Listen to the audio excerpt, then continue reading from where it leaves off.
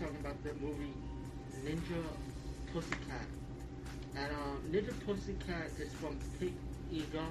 And if you read a lot of Pig Eagle DVDs, you know their style of movie making is kind of like late night cinema on Cinemax. But let me just say, this movie was alright. But remember, it's a softcore movie, so what do you expect, you know? And what I mean by softcore, I mean softcore adult movie without seeing the you know what.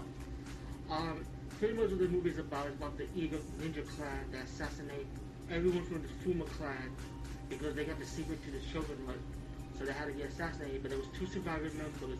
One member escaped, and one member thought that her father died from the Eagle.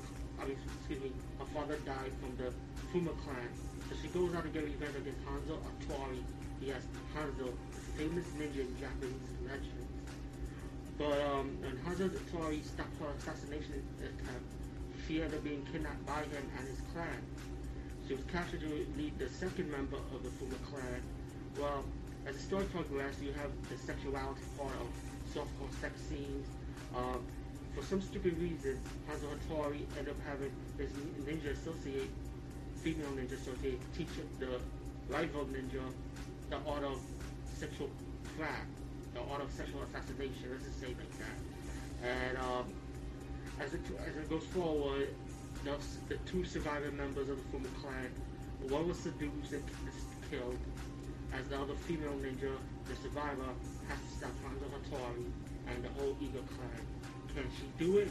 Well, check the